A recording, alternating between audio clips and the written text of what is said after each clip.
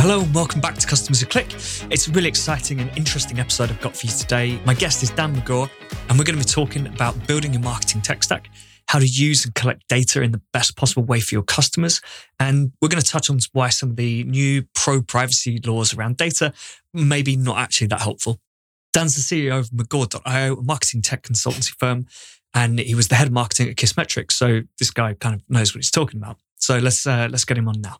Hi, Dan. Thanks for joining me today. Do you want to just introduce yourself a bit? Tell us kind of your background, what you're doing at the moment, how you've got here, and then we'll get into the first-party data bit. Yeah, absolutely. And thanks so much for having me. I'm super excited to be here. And thanks for everybody who's listening. I'm Dan McGaw. I'm the CEO founder of a company called Magor.io, and as well as another company called UTM.io. As you can tell, I have a little bit of a fetish for those .io domains. But Magor.io is a marketing analytics and marketing technology consulting company. So we help companies ultimately figure out how to build their marketing technology stack, their sales stack, their overall tech stack, do a lot of work with analytics. But we have a lot of big, high-profile customers and stuff like that, like King's Hawaiian Bread or Kellogg's MBA program or even Eventbrite and stuff like that we've worked with. So we've done a lot of cool stuff there. And then also UTM.io is a SaaS product which helps people do campaign link management. So when you think about all those UTM links you're putting out on the internet, we help make sure that those are clean, consistent, and work properly so that way you get good, accurate data in your analytics tool. And been at this for over 20 years. So while I might be doing this for a long time, I'm not that old, shockingly enough. But I've just seen some shit since 1998. That would be the easiest way to say it. So just been around for a while doing this stuff. Yeah, awesome. Sounds good. I think I came across the UTM product years ago. Yeah? Yeah. It's pretty popular. I'm absolutely sure I had your name popping up in my inbox for quite a while after that. For sure. And, my name is, if anybody has ever signed up to Kissmetrics, right? I was the head of marketing at Kissmetrics for a good time. So a lot of people learned my name from when I was there, ran a very, very successful marketing and webinar campaign there. So my name is kind of all over the internet. I've been involved with some pretty cool companies. Yeah, awesome. So we want to talk about first-party data today. I guess just to start with, do you want to explain what first-party data is? Because I think first-party and zero-party get thrown around a lot. So it'd just be good to get a bit of an explanation. What is the difference? What is first-party data? Why do we need it? Yeah, first-party data is the data that you own and you keep and you track about your customers or your site visitors. So being able to understand that, hey, listen, like your name is Will, your last name is Lawrenson, you're based in the UK, like knowing that information is your first-party data, right? So having that information is going to be really, really helpful.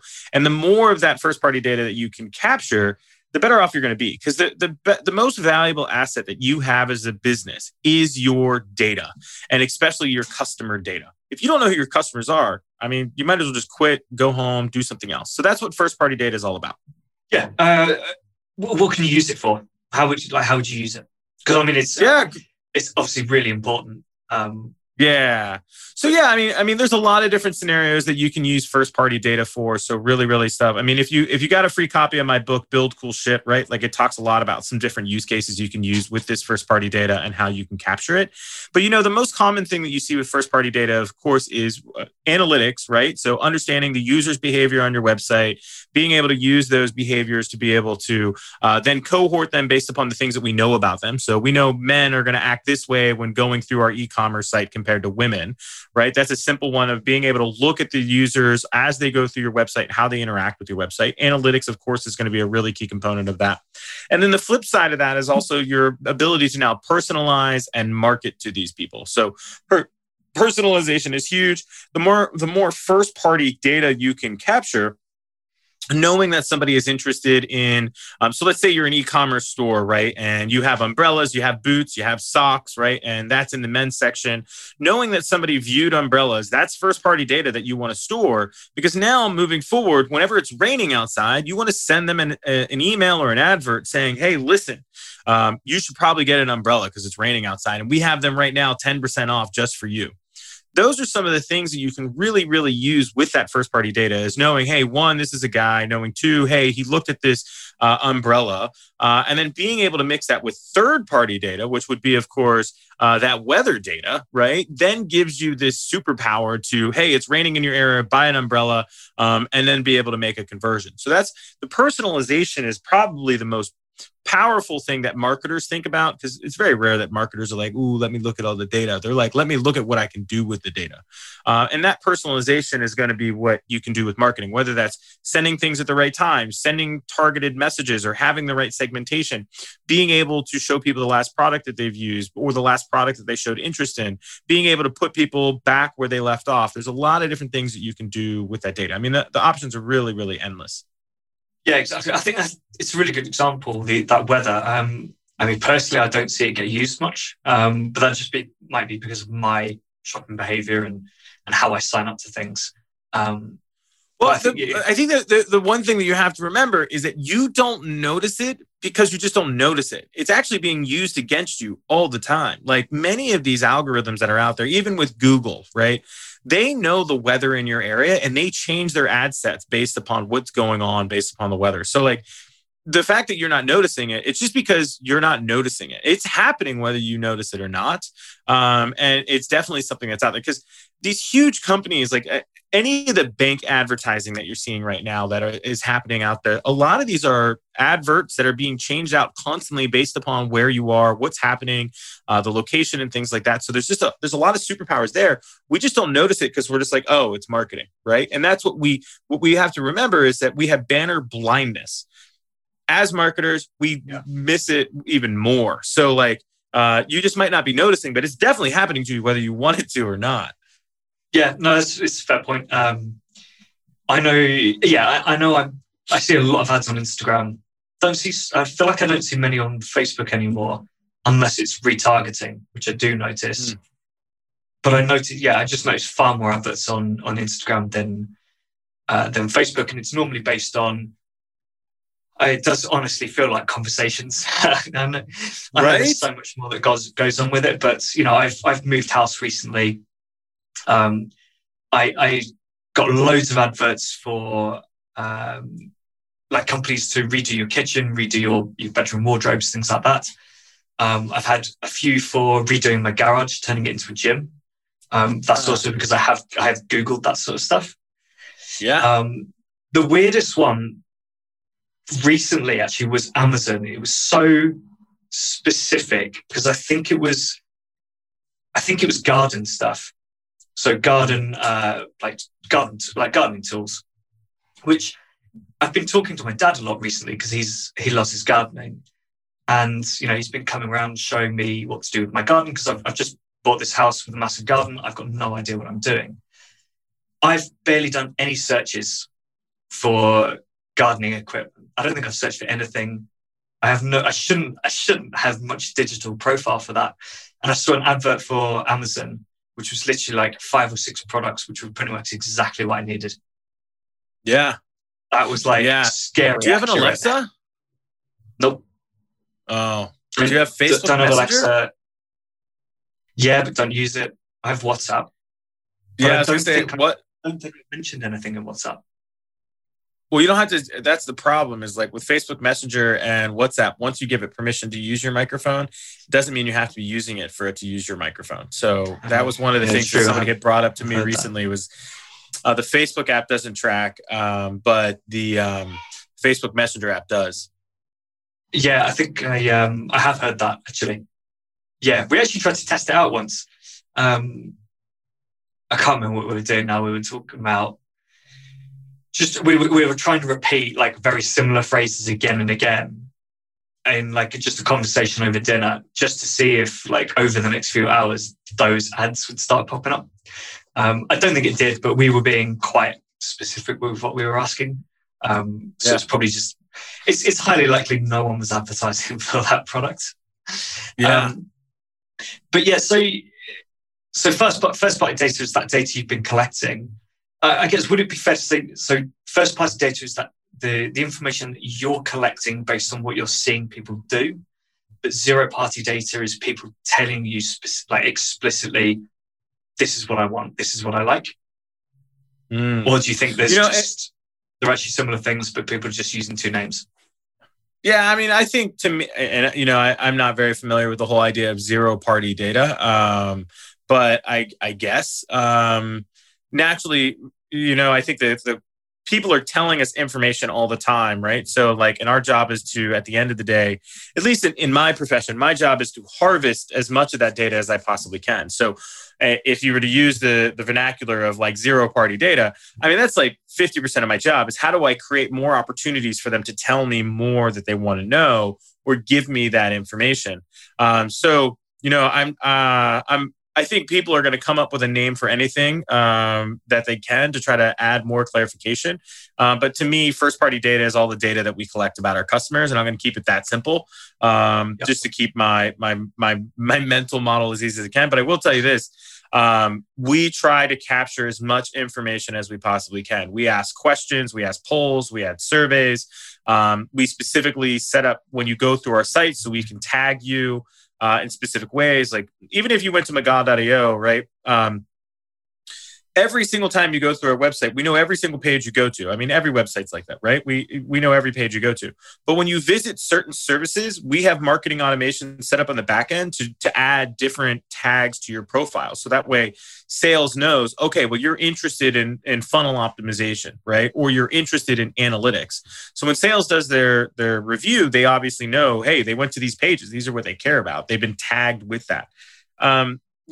At the same time, you're telling me that information because I'm tracking you on the website, right? So that's where I would like they fill out forms, they give us information. For the zero-party data, I don't know. I'll have to look into that more later because that's new to me. Okay, fair enough. So what can people be doing to? Let me rephrase that. How can people be better at collecting this data? Yeah, how can they? So obviously, if you're setting up tags, well, you can go into the tag bit a bit, but I guess more on the asking questions I'm quite interested in. But if you want to talk about tags a bit as well, that'd be great. Yeah, I mean, the biggest thing in regards to you've got to have a good marketing technology stack to be able to track your customers and then make that data useful. So like in our stereotypical stack, right, we're using a product like Segment as our customer data platform, which is doing all the tracking of what the customer is doing on our website and across all the different channels. And then we leverage that CDP to put that data into our marketing automation tool, into our CRM, and then most importantly, into our analytics tool. And then between those three tools, which are connected together, again, we're able to then make better profiles. We're able to make better personas, able to minutia that data so we can use it later. But really, really important to get some sort of tracking on your website, whether that's through a customer data platform or just building out your analytics tool, whether that be Amplitude, Mixpanel, Google Analytics. We highly recommend a user identifiable analytics tool like Amplitude or Mixpanel because now you know who's doing it. You can build a customer profile and you can also cohort those users. So really, really important. And you can set all that up using Google Tag Manager, right? You can either hire us, hire somebody on Upwork. I don't care, right? Like just get the tagging done, track those people. I will say the most important part of that though is just building out your data taxonomy. It is really, really important to have a data taxonomy. So like when you call somebody by their first name, that's documented in your tools. What are we going to call it when somebody signs up? Because you have events, which are the actions that people take. And then you have, in essence, what we would call identity attributes or traits about those people, which are going to get saved with their person record. And those are two separate things. And that's one thing in analytics that can be a little hard for people to understand is you have people, right? They're people, they're humans. They have attributes about them that like I'm male, I'm 37, I have 3 kids, I live in Florida, I'm white, I'm affluent, right? Like these are all attributes about me. However, when I have actions, those are events, you have to track those separately. So, and obviously those things can be correlated, causated, all that stuff, but they are tracked separately. So it is really good to learn about that stuff. And I think, one, if you went to our website or checked out my free book, which I'll give people a chance to get a free copy later, you can learn a lot about how to build out taxonomy and how to build your stack. So that part's really, really important. Like, how do you do the technical stuff? But the question that you had about like, well, how do you harvest more and more data, right? Like, how do you get them to give you more data? What we really have seen a lot of successes, and I have a case study of this in my book, so I highly recommend people check that out. when somebody signs up to your website as a lead, right? So they sign up for your newsletter, or they sign up for a lead magnet, or they came through that webinar, or they joined this podcast and they gave you the email to download it, right?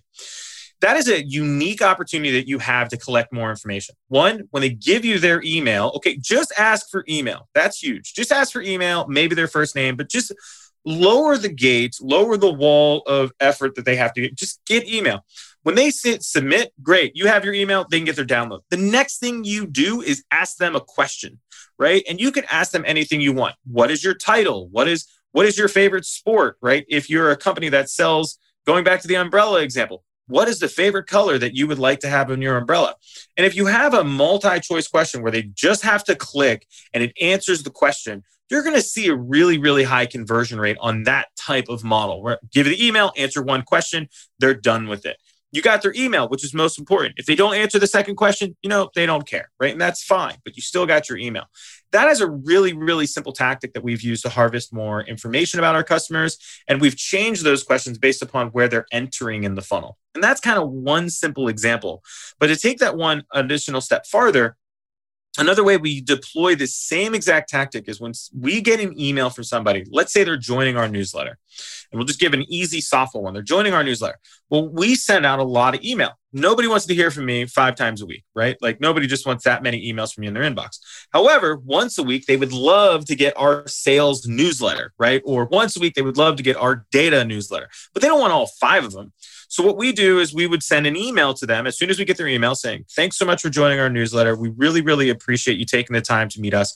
We want to be respectful of your inbox. You get a lot of email. So to help us, we only want to send you email that you care about. We have 5 different things that you might care about: sales, marketing, data, analytics, people, right? If you click on one of these buttons, we're going to better personalize your content to you. When people click on that button, you add UTM codes to it. So they go back to your website. It has those UTM codes. Every analytics tool you now have now knows what they're interested in. Your marketing automation tool now saves, hey, they care about data. So we now just don't send them that other crappy information, right? So, and that's all they have to do. Just click that one link. They move on about their day. You now have a way to personalize it. And these 2 tactics are just ridiculously easy. But you can ask any effing question you want, right? You don't have to be like, super smart to think about this stuff. Think about, what does the customer want? How can I help them get what they want by asking them a smart question? Do not, and this is the biggest piece of advice I give people, do not ask, what do I want to know about my customer? Because as soon as the customer smells that, they're going to be like, this guy's a fraud. I don't want to be here anymore. Do not try to answer these questions solely for your purpose. They must be focused on your customer first. Build that relationship, build that rapport, and then you can continue to ask survey questions, polls, whatever you want. Add that to their customer profile in the future. Yeah, completely agree. But also, I think if you're asking those questions, the correct questions, what does that customer want? That's going to tell you. That should tell you a lot of the information you need anyway, right? If you're totally just agree, selling products. People mess it up all the time. Yeah. I don't know. Let's say you're selling that newsletter, right? People have to subscribe to it, and you're signing people up to a trial version. And you say, well, which newsletter would you want? Which category do you actually want to hear about? They select that one. That then allows you to follow up with some emails later saying, or even not even extra emails, but you send them the correct content, and in that content, you then say, well, now you can upgrade to get the full newsletter, but it's this topic, the topic that you've actually told us about. So that solves, by solving their problem and giving them what they want, you've solved the business problem by being able to convert that person into a customer. 100%. Are you cool if we run a quick experiment? Because I want to give people a couple examples of how they do this and even see how we do this over text message. Are you okay if I share the way to get a free copy of my book? Yeah, sure. So and I understand that many of your listeners may not be in the United States, so I don't know how this is going to work internationally, but If you text this number, so if you pull out your cell phone and you put in 1 for the United States, but 415-915-9011, I'll say the number again. So it's 415-915-9011. If you text the word MarTech, MARTECH, right? MarTech. Text the word MarTech to that number. It's going to walk you through a process to basically give us your information so I can send you a free copy of my book, Build Cool Shit. And one of the things that's really, really important is as you go through this text bot system, we are constantly asking you, what's your first name? What's your last name? What's your street address? What's your zip code? Now, we're asking these questions so we can send you a free copy of my book and you can walk through that entire process and it will get you a copy, which is fantastic. Now, at the end of the day, all of that information we are harvesting and now capable of using. One, we're able to immediately profile you and tell you what country, or tell what country you're in, what state you're in, what zip code you're in, and immediately be able to say, not a good fit. Like, we don't do business. As an example, if you were in the same time zone as Australia or China or any of those time zones over there, we won't do business with you. It's not because we don't like you, right? It's because the time zones don't work. As an example, TikTok came to us and wanted to do a big deal and have us help them launch their advertising program. We turned the deal down because of their damn time zone. We just couldn't make it work. So we're using that information, even from that text bot, to be able to say good or bad. Now, going back to my weather example, when you give me your zip code, that gets added to a field in our marketing automation tool, which is integrated with the Weather Underground API. So if something was to be happening in your area, I could send you an email. Now, am I going to do that? Probably not, because I don't have a use case, but I do now have that power. It's little things like this of constantly harvesting data and finding different ways to do it, which is going to be really helpful. And in my book, we talk about this exact example about how a company called RealThread, they use that self-profiling email in their welcome email to basically better segment their list and better convert customers so that way they weren't wasting their time. So there is a real example in the book that tells you about how do you do this progressive profiling to build more of this data, and then how do you effectively use it? Yeah, I think it's really important. It's something I've been doing a lot more recently. I've always tried to do it a bit. Asking those questions, gathering the data that we actually need to understand and personalize to that customer, rather than just trying to get them creating an account or signing up. So, when I was at a Europcar startup, we would collect some data like what's your name, what's your email, what's your phone number, what's your postcode, because that's useful to us, but also the customer knew why they had to provide it, so they were happy to. But then we went add things like, do you want a manual or an automatic car? Which again it's something that the customer will want to answer because it's quite important to them. Some people don't care. Some people will only drive an automatic because legally they're only allowed to. But it also allows us as a company to tailor those communications better and say, right, we have this car here, which is an automatic, or this car here, which is a manual. We also know that you like, you want a hatchback car, maybe because you've always booked a hatchback car. So here's a hatchback car for you, and it's automatic. But it was done in a way that, we knew the customer would happily answer those questions because we were confident that they would understand that it was relevant to that purchase journey and that sign up. If we'd started asking, I don't know, to be fair, even date of birth was relevant because we need to know they're over the age of, I think it was 21 for that business. But there'll be questions. There's always questions that you see on a website and you're thinking, why are you even asking me this question? What is the point of this? What am I going to get out of answering this question? And even sometimes I, as a marketer, are like, I don't even understand why you want that data. But yeah, I think, I've got one client who's their Klaviyo pop-up is converting at about 10% for email. And we're asking one question on there. People are happy to answer the question because it's clearly leading them to a pain point, right? Yeah. We're then trying to provide them information about that. And we're trying to make it obvious that we're going to help them with that specific pain point if they tell us what it is. And I think people are just happy to answer those questions. No, for sure. Especially when you make them fun, right? Like we used to have an analytics quiz on our website, which would help you pick the right analytics tool for your use case, right? And you would spend maybe a minute answering 10 questions. And those 10 questions would tell you what analytics tool we would recommend without meeting you on your website. Well, that analytics quiz that we gave people, right, asked them all the information that we needed to know as well about them to understand whether they're a good fit, right? We asked, how much traffic do you have? What platforms are you on? All these different questions.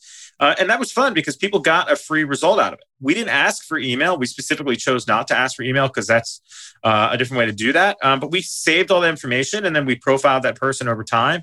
And then in the future, when we got their email from something else, it worked out really, really well. So quizzes and polls are super, super fun. And I mean, that's the reason. I mean, people have to understand when you were on Facebook 5 years ago, 10 years ago, right? And then you think back 10 years ago, holy crap, Facebook's been around forever. Those quizzes and those polls that you were answering on Facebook to understand what you were going to look like when you were old or whether you relate to a Chevy or a whatever, those polls were not asked for you to have fun. What they were data harvesters who were simply making something stupid for you to do so they could capture more data. And, I'll call out some political things. If you haven't seen, what is it? I can't remember the documentary on Netflix with The Great Hack, right? Okay. Yeah, The Great Hack. If you look at what happened with massive political campaigns, it was through data harvesting of Facebook polls, right? Facebook questions like, are you, which I love the political polls that come out whenever there's an election, like, are you more Democrat or are you more Republican? And you have to answer 15 questions. Did you ever look at the company that is behind that poll and then to see that that is a front for another front for another front, which is run by this massive conglomerate of the far right or far left? Like, these questions and polls are out there. Just steal some inspiration from the political space, and don't be excuse my language, don't be a dick like some of those people. And you'll have a great example to use on your website. So, but yeah, I mean, there's a reason why those things are getting cut down dramatically by Facebook is because some of them aren't always great. Don't be the bad guy, right? Do good. But people love answering polls. They love answering quiz. They love getting an outcome. It's like it's like going to Vegas, right? I'm going to keep putting money in that slot machine until it has a jackpot. That spontaneous part is what people live in their life. There's obviously major drivers you have in psychology, but there's two things that the human brain definitely likes. It likes consistency and it likes spontaneity. So like when you have something all of a sudden, which is like spontaneous and surprising and can give me a fun outcome, our brain gravitates to it because we're like, my life sucks, right? So like provide those unique opportunities and people will do it. Yeah, definitely. I mean, there's hundreds of quizzes out there. You always see them like, even stuff like, what house would you be in Harry Potter? Or, in fact, there's loads of like movie stuff. There'll always be like, what house are you? Are you going to be, would you be a Jedi or a Sith in Star Wars? Yeah. Or, moving through all these different fantasy worlds and sci-fi things, but getting you to answer like 15, 20 questions. And it's literally just profiling. What's interesting though is I see quite a lot of companies like, I see dog food companies doing it, right? So they will get you to answer questions to profile your dog, right? Which is great because the purpose is then to end up saying, we think this is the perfect food for your dog. This is what we recommend. This is how much we recommend feeding your dog. And you sit there going, okay, cool, I'll buy it because based on the questions I've answered, you're telling me this is the right thing to keep my dog healthy. You don't see that as much for human food, right? Deliveroo don't do it. Just Eat don't do it. Uber Eats don't do it. Even like I've not seen HelloFresh do it. Gusto do it. Right? They might ask one or two questions, like how many people are you feeding? And sometimes you might get asked, are you pescatarian, vegan, dairy free? And other times it's literally just a filter in the menu section. But they don't take you through this journey of, right, here's the perfect menu for you, which would be so much better. No, I actually worked with a meal delivery service years ago, a vegan one, and that was part of our journey, was trying to understand who the customer was. We worked with a company called Forks Over Knives. They're a really famous documentary about going vegan and how meat causes all these issues. And their problem was they had like a lot of different products. They had a meal planning service, a meal delivery service. They had an online cooking school. They had food they can deliver. So when somebody came into the funnel, we had to understand where were they at in their vegan journey. to know which product to sell them. So we did a quiz that helped us understand them, but they would answer the question like, oh, I'm vegan curious, or I'm vegan and struggling, or I'm failing at being a vegan, or I'm fully vegan. And we would change all of our marketing for that. And I think that's really, really helpful. And I think the interesting thing, going back to your thing about the polls, right, is a lot of these things that you see for these polls and stuff like that, especially when they're on Facebook, sometimes these are the data enrichment companies, right? The third-party vendors that sell me data, right, about these people. It's just them trying to capture more and more data. Because at the end of the world, you have to realize the reason why Facebook is a $100 billion company is not because it has the best newsfeed. It's not because it has the Facebook Messenger app that allows you to swiftly communicate. It's not because they own Instagram and the prettiest pictures and they have the lowest data rates of image upload. It's because they have all of your fucking personal data. It's a $100 billion company because of that, right? And people miss that bit, is that Google is not a multiple $100 billion company because they have the fastest response time in search or they have the best email. No, it's because they have all of your data and they can use that to make better predictions about how you're going to behave and how they can serve you better ads or better marketing to get you to buy something. I mean, that's what it all comes down to, is they can help make you buy stuff. And, that's a human nature. I can't remember the 4 drivers of humans, right? We have 4 primary needs. And one of the needs that we have is to acquire. That was millions of years of evolution. It's not going to stop now, right? We're not going to stop acquiring things in the last 100 years. And I think people are very short-sighted about all this stuff. When you think about what a human is, we've been millions of years of evolution to get here. When we think back about humans in general, in most cases, we think back to what we can recognize, the past century. And we relate everything to what has happened in the last 100 years, right? However, when you want to understand how to make somebody do something, think about how we got here. Think about the millions of years of evolution. Get down to those primary drivers. Why are men the ones who want to fix everything? Why are women the ones that want to talk about everything? Well, it's because the millions of years of evolution caused that to come true. So when you think about your data, if you can match your data to those inherent drivers that we all have, those psychology things that we're all going to fall into, it makes it just a lot easier to get people to buy shit, even shit that they don't need. Yeah, exactly. I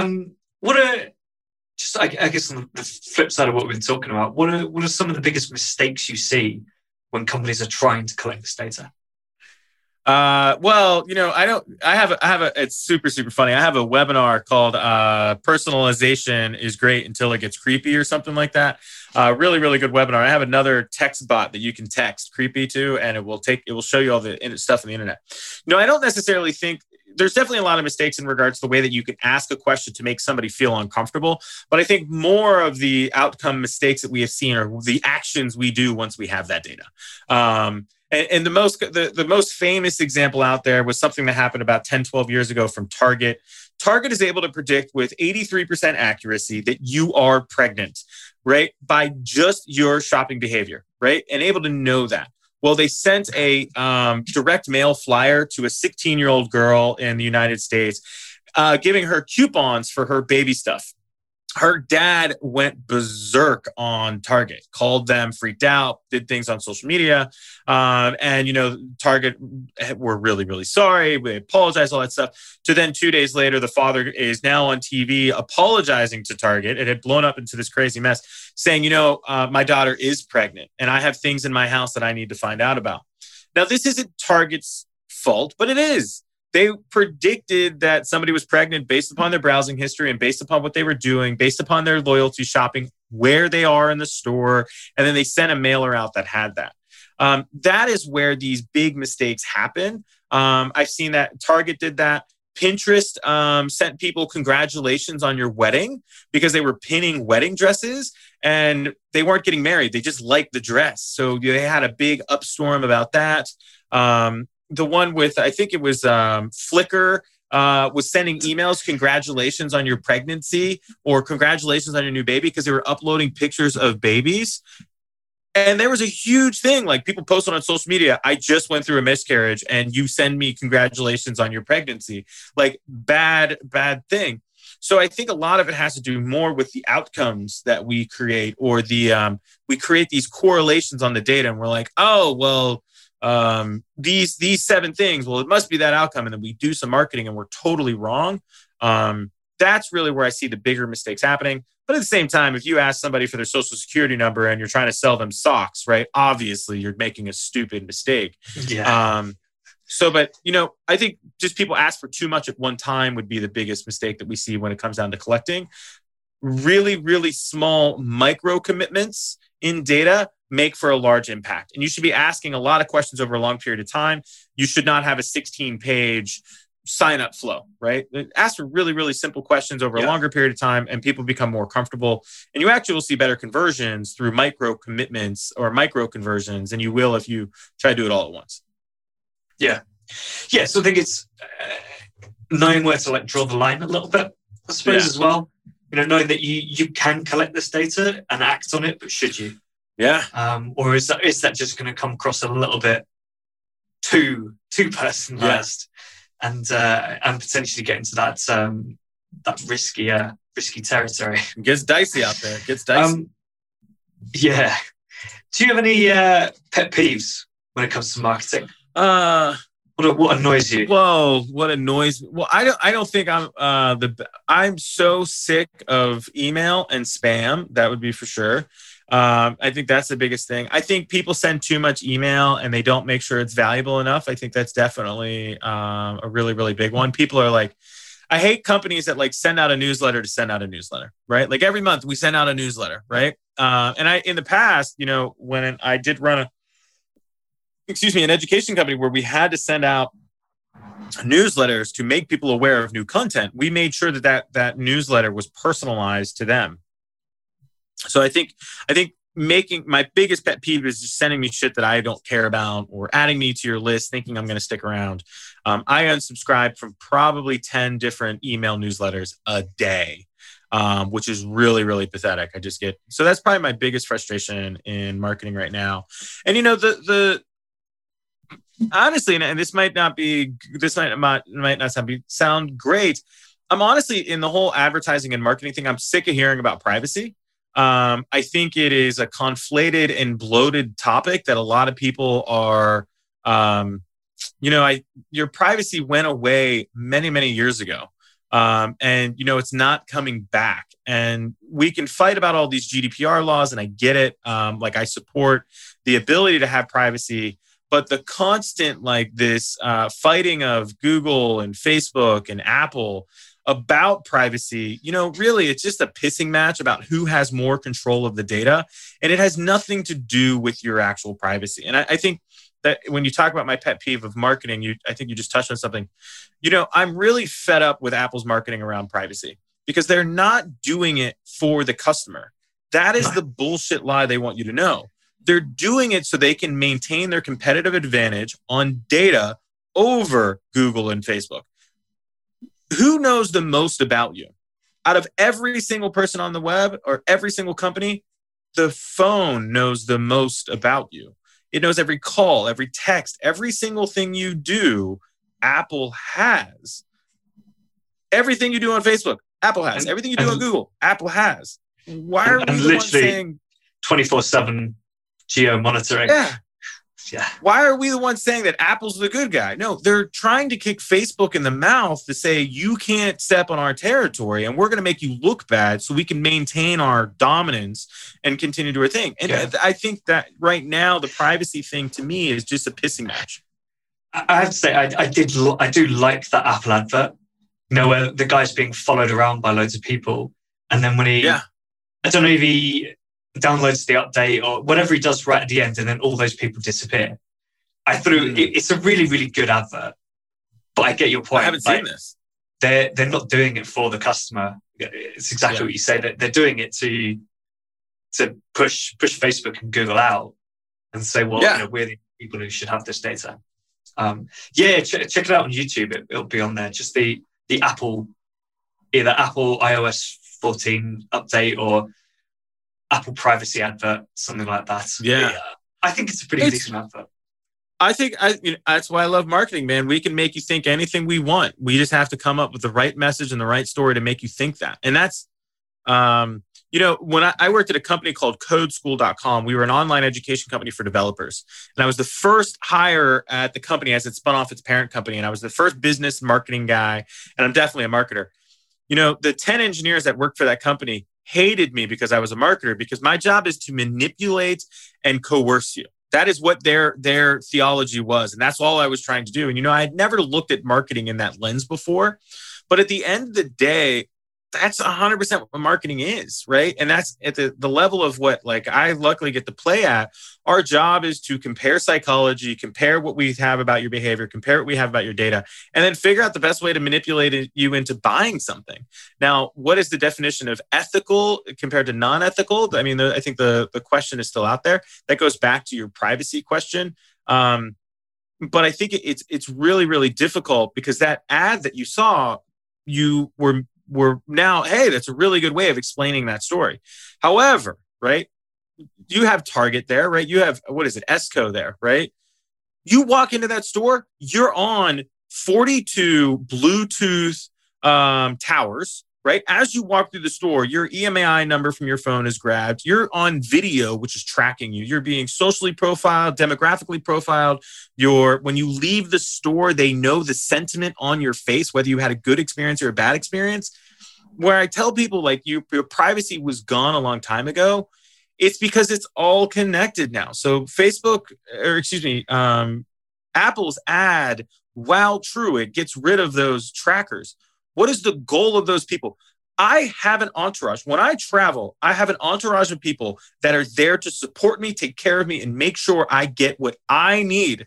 Their focus is on supplying me with benefits. And that's why I travel with an entourage.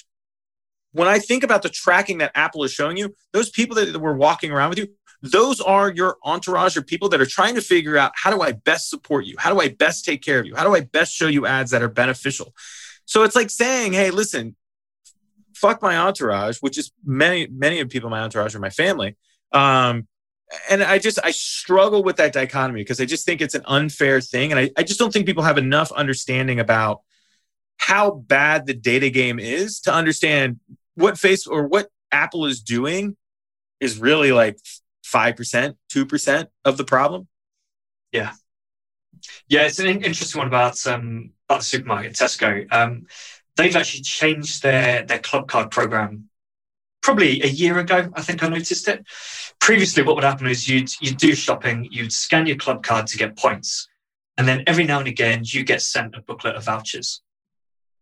What they've started doing now is you actually get discounts in the store on products immediately for scanning your card.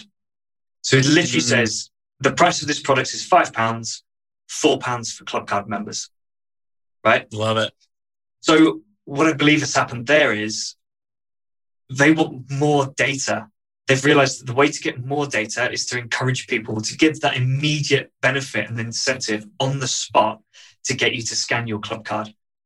And that probably what was happening was a lot of people weren't scanning their club cards because they weren't seeing that benefit.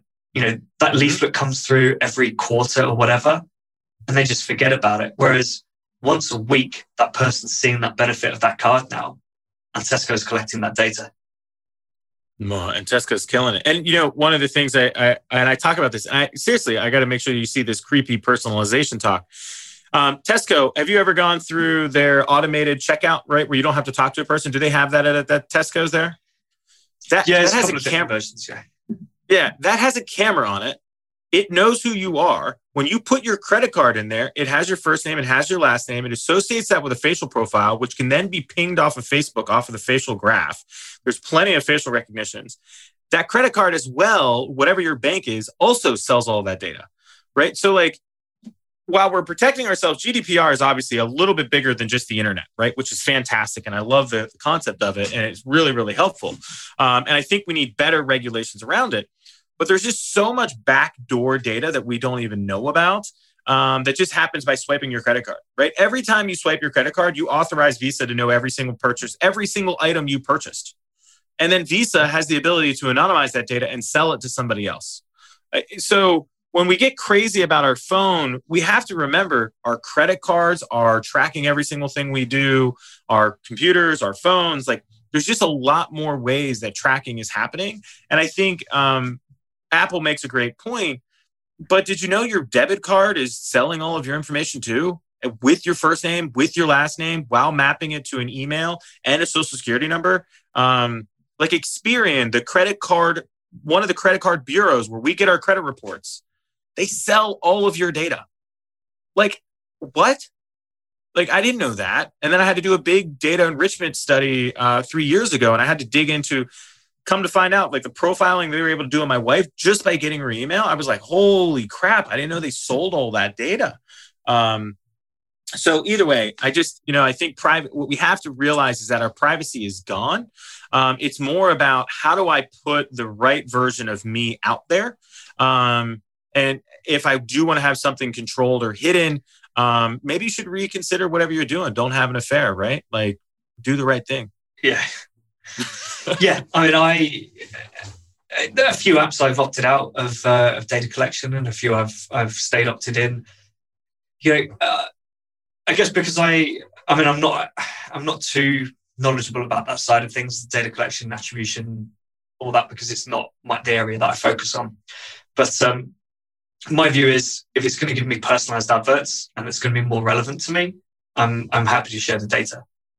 Right? Yeah. There's not a lot out there that scares me, right, about my data collection, because pretty sure there's nothing out there that I'd be worried about. But yeah, if it's going to give me a better experience, otherwise, if I'm just going to get shitty adverts, it's just going to put me off using Facebook and Instagram. That's the worst thing.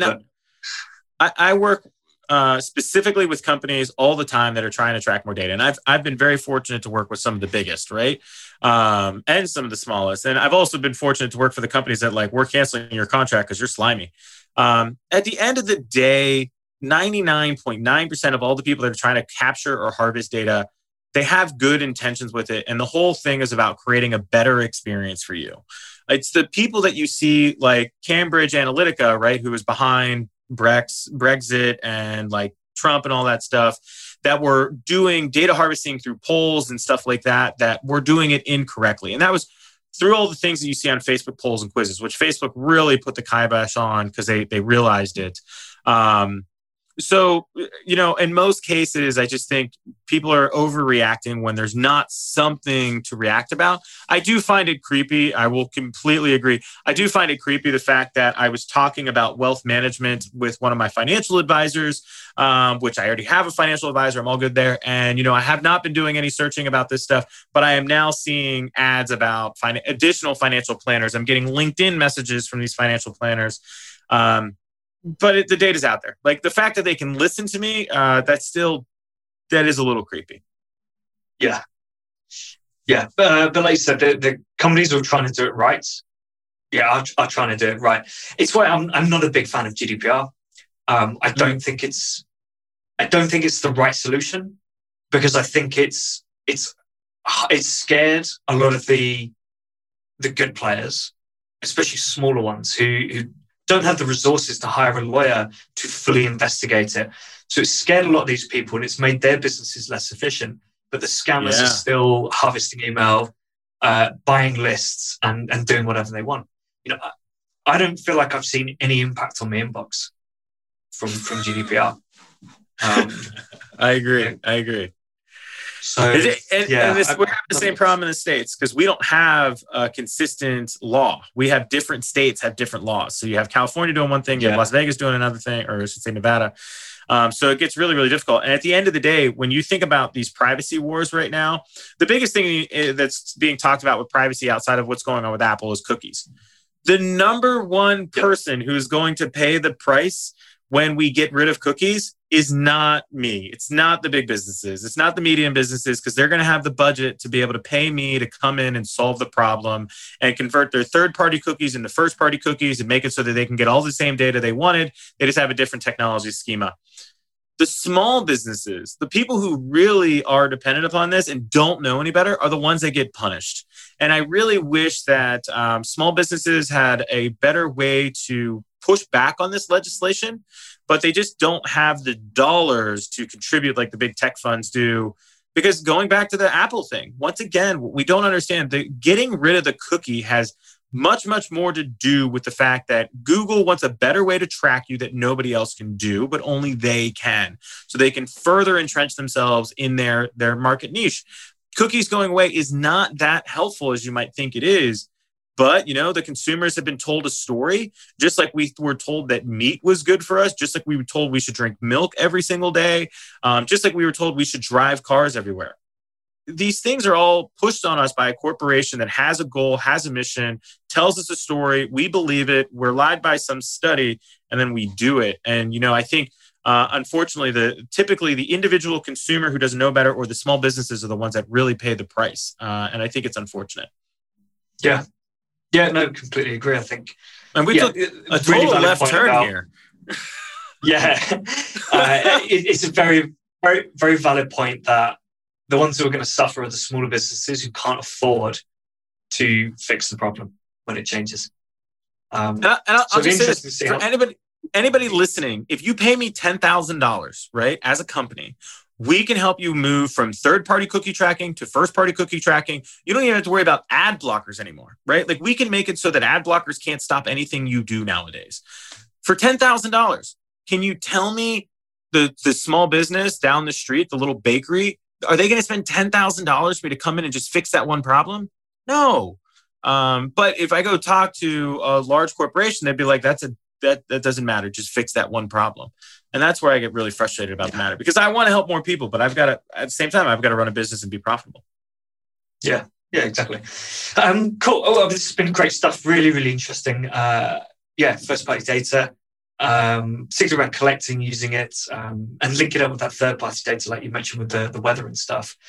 If people want to find out more information or get in touch with you, what's the best way of doing that? Yeah, the best place to go is to mcgaw.io, so mcgaw.io. There's no R in my name. And check me out on LinkedIn. I'm most active on LinkedIn. Just Dan McGaw on there. You'll see me. I've got a pretty face. Definitely check that out. And I highly recommend get a copy of my book. It's free. It's $22 if you bought it, but we give it away for free whenever we do these shows and stuff like that. So definitely recommend people check that out as well. And you can get that on my website as well, mcgaw.io. There's a banner on our site to get a free copy of my book. Cool. And they can get it through the text message, right? Yeah. So 415-915. Yeah. Get that 9011. Yeah, I'll get that in the show notes. So that's it's all written down. I might have to test that out just to see what you're doing there. Yeah, no, it's super, super fun. Awesome. Cool. Thank you so much, Dan. Yeah, thanks for having me. I hope everybody had a fun time like I did. So data is key, but the way you capture that data is really important.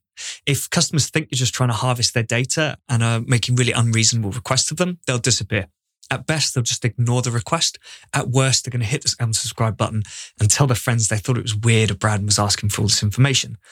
Careful, progressive data capture is really important. Although I know some of you will argue that if you're relying on email, you're going to lose out on a huge amount of that data anyway. I'm not suggesting you do wait until you've got the email address to ask any additional questions, but when you do, you make sure the questions are relevant and you're also tying in other data sources as well. You may not need someone to explicitly tell you what country they live in, for example, and you might be able to infer that there are multiple people in their household through some of the other behavior they take. But obviously just make sure that you really think about how you're going to use this information. If you'd like to hear more from Dan, you find him on LinkedIn. I'd recommend getting his book. It's on his website, and test out their progressive profiling SMS experience. You'll be able to find all the details in the show notes on the Customers Who Click website. If you do have any podcast-related questions, do let me know by tweeting at Will Lawrenson.